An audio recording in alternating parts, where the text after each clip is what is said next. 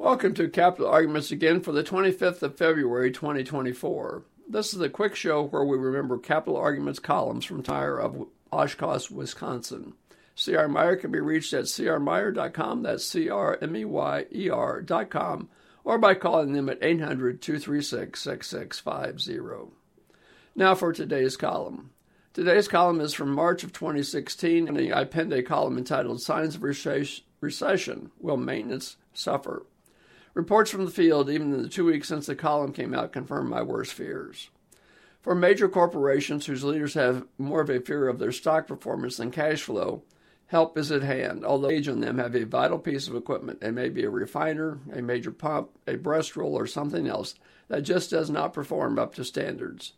It constantly needs repair, causes downtime, and is a potential source of injuries because people around it more often than should be necessary. If this item is fully depreciated, or if the amount of book value left is something less than what you have been spending per year to maintain it for the last few years, there's a great solution at hand if you're able to convince the powers that be. Replace it and quit going through the motions of repairing it. Thanks for listening to our show. Remember, for all your construction needs, call C.R. Meyer at 800-236-6650. And just for information, if you hear any commercials after our closing music, they are not provided by us, and we are not affiliated with them.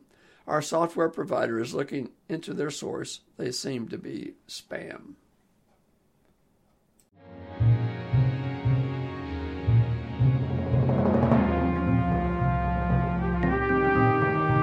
Thank you for listening to our show today. We appreciate your support.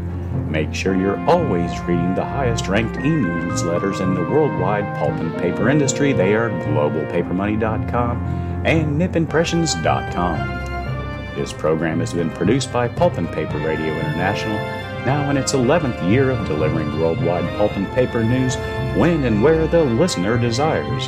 Copyright 2024. All rights reserved. And remember, whatever you do, please do it safely. We'll be talking to you soon.